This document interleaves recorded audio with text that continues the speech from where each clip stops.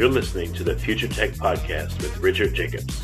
Future technologies such as artificial intelligence, stem cells, 3D printing, gene editing, Bitcoin, blockchain, the microbiome, quantum computing, virtual reality, and exploring space are much closer than you might think.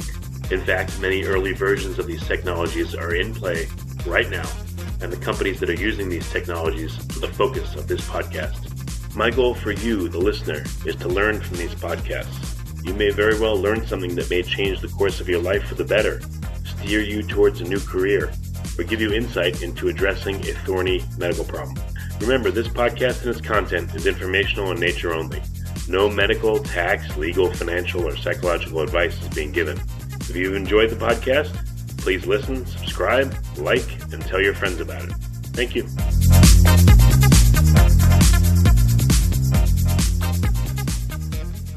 Hello, this is Richard Jacobs with the Future Tech and Future Tech Health podcast. I have Parker Lennon and Chuck Stach. They both host the FAQ Fitness podcast, amongst other things. So, guys, thanks for coming. How are you doing? Doing well today. How about yourself? Good. Yeah, so tell me, what's your background? What led you to creating a podcast on fitness, and how fit are you in real life and all those things? Chuck, you can go ahead. Yeah, so we basically started this podcast about 3 years ago, almost 4 years ago at this point, because Parker and I have been in the fitness industry for many years, and just even the side conversations we had with each other to bounce ideas off of each other and kind of share information on what we thought about decisions we were making in the industry or frustrations in the industry. We figured that it was a good conversation that anybody would like to hear. So that's kind of how it started, and it's just evolved into what it is now, which is a great resource for videos and exercises for and programs for people to follow, whether they have equipment or full access to a gym. All right, so it's for people that want to improve their fitness versus trainers, right? Correct. I think it's just it's a little bit of both, right? Yeah, I think it's evolved into helping both clientele and the normal gym goer and personal trainers. Yeah, I think our goal initially was really just to provide information, and then we started to realize that a lot of the fitness professionals that we work with and or across the country were kind of asking us industry questions about training, and more like we became almost mentors for some of the other people that were really into fitness too. So it's kind of evolved into both. Gotcha. So what kind of perspective is it giving you versus before? I don't know how many podcasts you've done, but when you do podcasts, I've learned you get to see what a lot of people are doing in a given industry, and it gives you a better perspective. So, how has your perspective changed on what you do? I'd say, at least for us, it's gotten us to be less critical on ourselves, but a little more critical on the content that we provide. It's been a fun evolution for both of us that we started, and it was almost like a more chatting, us just talking and talking about random ideas, and then now in our we're in almost I think our 85th or 86th episode. We're starting to really organize stuff, and it comes a little more naturally, and we're becoming better at being interviewed and interviewing other people. Yeah, and I think too, like on the other side of things, we're digging into more research and more education than we were before. I mean, we've always been curious with new scientific studies and reading books, but we're going through like 3 and 4 books a month on not only fitness, but wellness and mindset and business, just because we know it provides a different perspective to what we're looking at versus, like how we used to look at things, which was very closed-minded. So I think we've kind of expanded into a more open mindset than we had before. Yeah, I'd agree with that. I mean, I think I know for myself, I started out reading maybe 1 book a month when we started the podcast, and like Parker said, we're up to sometimes 5 books, 6 books a month, and amongst the many research articles that are peer reviewed, and just the content that we're mowing through to be able to provide better content, I think is the biggest thing that has changed. So what does that mean? Are you finding new stuff in fitness that you didn't know about before, or is it reaffirming that old school basics or what works best? Like what's the overall, what's it doing to your brains I love the subject. What's funny is I'm doing a bunch of steel mace and kettlebell and Indian club training. So I love some of the old school, like this stuff is from many, like 10,000 years ago. Like this stuff has been around for a long time. But, um, you know, I think we see like the newer science too. Like Chuck is really into the newer genetic stuff. We were just talking about that on our last podcast, and I'll let him elaborate more on that stuff. Yeah, it's I mean, that's probably the biggest thing that's changed personally is that in 4 years ago I started the concept that's evolved into a company that I'm launching this year. That's a bioinformatics company. But I guess what I meant by the fact that we're mowing through more research and more content to be able to provide content is that before it was kind of like more of a casual learning or through school. And now it's almost an obsession to where, we're able to mow through and read, up to, 10, 15, 20 research articles a day, just in our spare time, on a topic that we're either going to podcast with somebody or a topic that somebody asked us about and we don't really know. So it's been a process of development and continuing our own education. And like Parker said, we're getting into some of the topics that we're more passionate about. Just our most recent one was with Kira, and she's with DNA Today.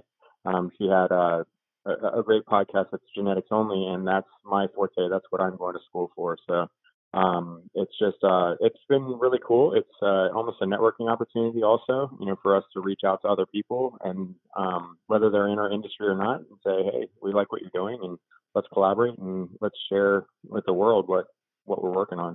So what are some specifics, maybe from each of you? What is some stuff you've learned, over the past year that surprised you? Maybe you've used it in your own training and it really boosted you, or you've used it with clients. But what sticks out at you as being like super useful and cool that you've come across?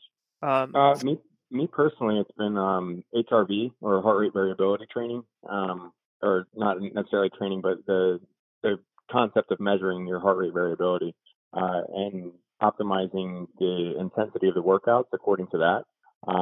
As a trainer personally, I find it easier to observe what somebody's heart rate score or HRV score is, and then develop a workout that way rather than kind of the traditional method of interviewing somebody in the first 5-10 minutes of your session and then developing a workout according to that. Yeah, and for me, it was going through NASM's corrective exercise program and certification, and basically applying that to many different situations. A lot of times I don't tell clients that I am applying it, but because it's kind of one of those things where like, oh, I don't need to be corrected. But as far as posture and athletic development, if you can fix a lot of the imbalances and impingements and things that people have going on, they're more successful in their goals than they would be if you're, putting them through a workout where they could, theoretically injure themselves. Makes sense. Are the clients changing as you guys change? Are the responses from clients changing? Not just like, oh, their workout was better, but are they telling you different things as you're bringing new things to their workouts? 100% for me. Yeah, I was going to say, I think it leads to a better educated client. It helps us educate our clients in a more efficient manner, I feel, or at least that's been my experience, is that it's especially through the podcast. Again, Kira, she had a very good way of speaking in a very basic manner about concepts that were pretty deep concepts. So I feel like just like she was doing that with us in that podcast, I feel like that's been one of the things that this has helped me do for and with my clients, is to communicate better. Yeah, I think too, it brings a different dialogue to the table when you can speak to different issues that maybe we couldn't have 3 years ago. And, we can be like, oh, well, we actually did a podcast on that, and this is what we found, and this is what we kind of talked about in the podcast, versus always saying, I don't know. Now, both of us are really good at saying, I don't know to clients if we need to, but I think that's definitely changed over time. Do your clients listen to your podcasts like on their own? And if they do, like, do they bring up stuff that you talked about, and does it help your relationship with them? Absolutely, yeah. I've had quite a few clients that listen religiously, and it's helped the dialogue again in that sense, because they're like, hey, I didn't understand what you're saying with this. and then it helps us improve to the podcast and make it more, I guess, easier to understand and saying it more in layman's terms for certain people. Yeah, I agree. I think that I think my clients have also, just from listening to the podcast, it gives us a source of reference that's our own to share with our clients.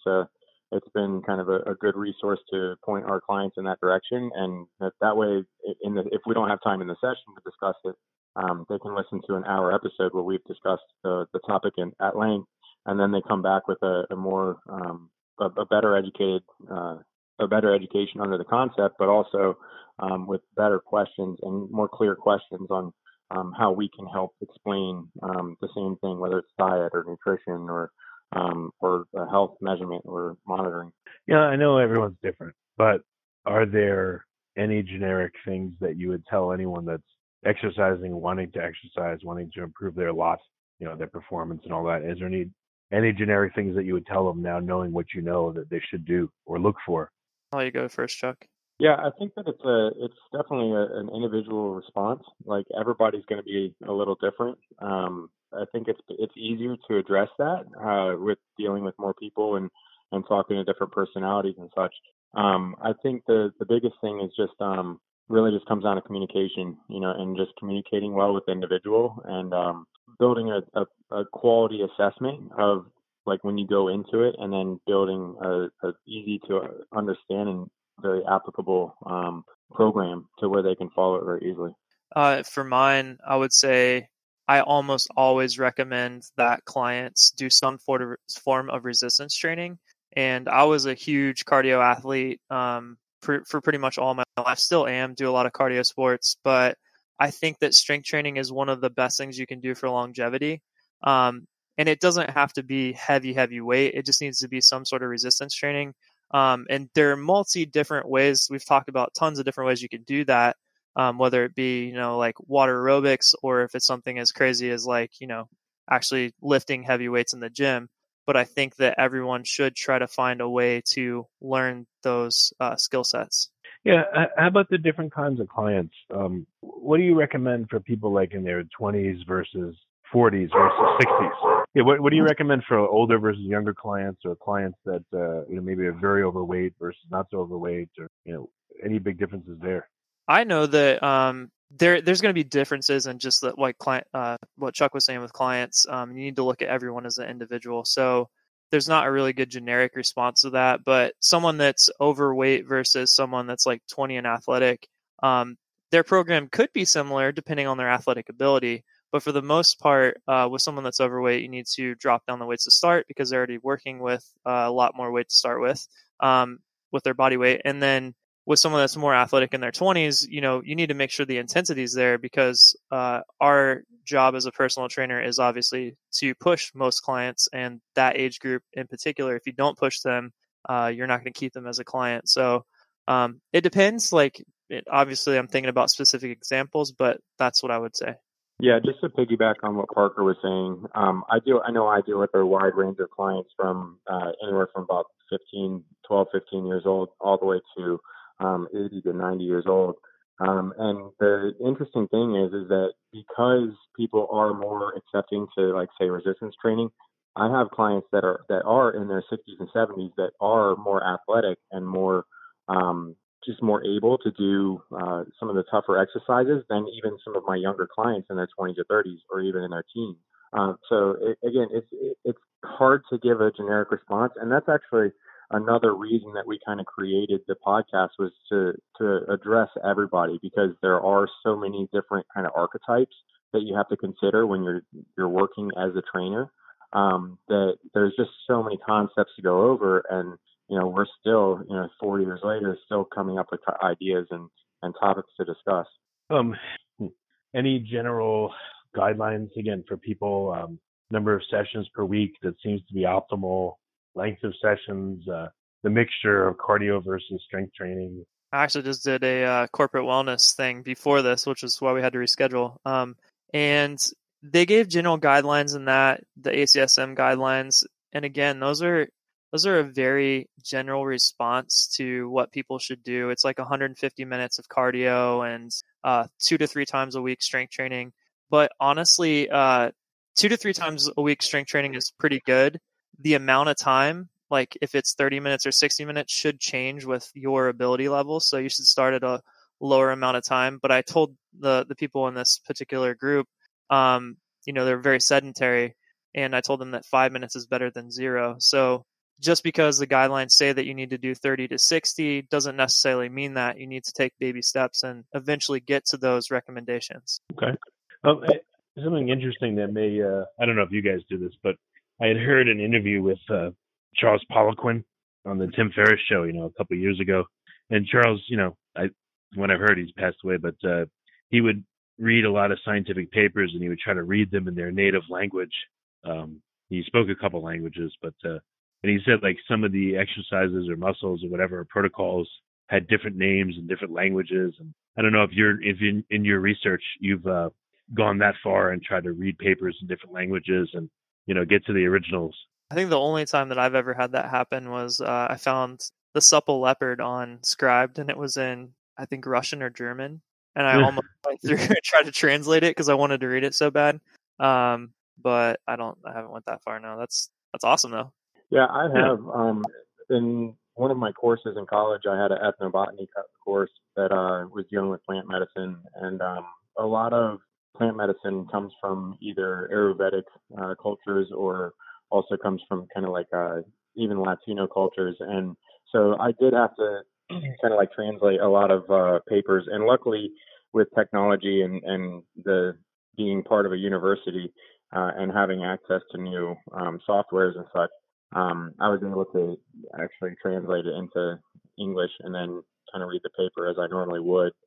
So I think that's definitely the cool thing about technology and where we're at in this day and time is that, we can do exactly that and kind of share information easier that before, unless you, like you say, unless somebody knows a couple different languages, they're not going to be able to interpret that information. Yeah, he was saying he read papers from like the 70s and 60s. He went real deep, so it was really cool to hear him do. I think too, like if you look at fitness, there's cycles, and things that were outdated maybe 20 years ago will cycle through again. It's almost inevitable.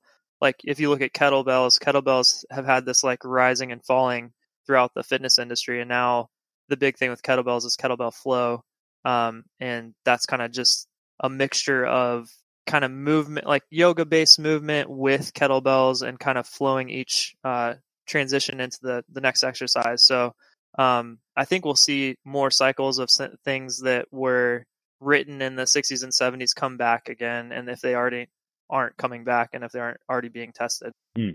Any I'm jumping topics here, but any behaviors you see that your clients have or other people have that nullifies or counteracts the workouts they may do? Any lifestyle or diets or other things that people are doing that really like would make workouts ineffective, or does that not even make sense? Or what do you see like the behavioral side, the out of the gym side with people? Personally, I feel like I don't know if it's our culture or what it is psychologically. However, I see that a lot of people are self-sabotaging, and they'll get on a good track and then have one day where instead of having one food item that they have been craving all week, they have a full day of cheat meals, and just completely nullify a lot of the work that they've done that previous week. And I think that's a hard concept for people to understand, is that it's so much easier to destroy the work that you have done than just to stay on a consistent path that's maybe not as aggressive, but at the same time, you're making progress, and progress, no matter how small or big, is still progress. And I would say there's two things. One is a physical thing. I think that alcohol is a problem in our society. And I'm not saying that in the sense that I dislike it, because everyone enjoys like a good drink here and there. But with clients, it seems to be that alcohol leads to more drop off in sessions, and healthier choices that they had made previously when they're drinking just don't happen. And then the other thing, going along with what Chuck was saying, I think that a lot of people compare themselves to other more fit people in the gym. We had a roommate that was in pharmacy school, temporary roommate, and he was telling me, he's like, if I saw someone like you in the gym, I would be discouraged, and I wouldn't want to do it because I know that I could never be like you. And I was like, why are you comparing yourself to me? Like I literally that week I broke my rib on leg press and I was still running like 5 miles and it sucked and I hated it. But I live this lifestyle because it's a part of my career. And I would never want someone to compare themselves to me in the sense that I don't judge them when they're in the gym. So I think that a lot of people think that, more fit people or trainers are judging them when they're, in the gym, when in reality, we're actually stoked to see them there. And it's a good thing to, get in the gym, and we're encouraging people to come in the gym. So I think that's another big problem that I see. Okay. Do you think that people can undo, like if someone works out, I don't know, 3 times a week or 4 times a week, are they literally undoing the workouts by eating poorly or sleeping poorly, or they're just, I don't know. And if they are, like, how would they be undoing them? What's the mechanism? Yeah, I'd say so. You definitely can. There is a point of diminishing return, even with working out. Like, say that you, like a big term that I like to use lately is minimal effective dosage, and they use it a lot in the medical field and the health field to describe the minimal amount that they have to give somebody, say a medicine, for it to be effective. So that minimal amount is where it starts being effective. Working out is just like that. Like if you work out a little bit, it's really good for you. If you work out a little bit more, it's still really good for you. If you work out to the point where you're driving yourself into the ground every time, it's really bad for you. And that's the thing I think that is still a concept that people don't really grasp, is that the more is better idea is not always like true. Not only just by like doing too much can you drive yourself into the ground, but like you say, you can kind of negate all the positive things you've done for the week by ruining it with your diet or even with say your habits, whether it's drugs or alcohol. Yeah, and I would say piggybacking that, and we'll probably talk about this on our podcast with you. Not getting enough sleep, not recovering is a huge, huge problem. And that's why all of these smart devices are including sleep tracking. And it's a huge thing with all the AI out there now is, trying to figure out with heart rate variability, blood pressure, all those things, seeing if you're getting good sleep, seeing if you're staying in REM sleep for long enough, and if you're actually recovering. And I think that as technology advances, we're going to see a lot more results with clients if we're using those type of devices. Okay. Well, very good. Well, guys, what's the best way for, if someone's local to you, where is that and how can they train with you? And then if they're not, how can they at least benefit from your podcast and all your other, goodies that you have to share? They can find us at faqfitnesspodcast.com or on Instagram at faqfitness. Okay. Well, yeah, Parker and Chuck, I really appreciate you guys being here. Anything you wanted to add at the end? Yeah, it doesn't take somebody to be in the area to benefit from our stuff. We have online programs, and we also both do online training. So that's the cool thing about technology, like I say, is that it's accessed us to touching and communicating with more people in the world. So, if you have any questions with fitness or anything of that nature, or even health-related questions, find a professional, whether it's us or somebody else that is experienced and passionate about what they're doing. And, reach out to a professional, because it's not worth spinning your gears and wasting time and money and resources to, potentially hurt yourself. Okay. Well, guys, I really appreciate you coming. Thanks for your wisdom and your time. Yeah, thanks for having us. Thank you very much.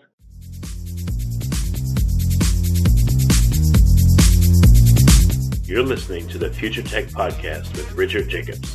Future technologies such as artificial intelligence, stem cells, 3D printing, gene editing, Bitcoin, blockchain, the microbiome, quantum computing, virtual reality, and exploring space are much closer than you might think.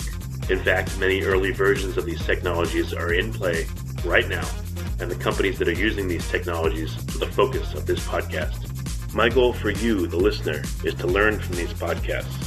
You may very well learn something that may change the course of your life for the better, steer you towards a new career, or give you insight into addressing a thorny medical problem. Remember, this podcast and its content is informational in nature only. No medical, tax, legal, financial, or psychological advice is being given. If you've enjoyed the podcast, please listen, subscribe, like, and tell your friends about it. Thank you.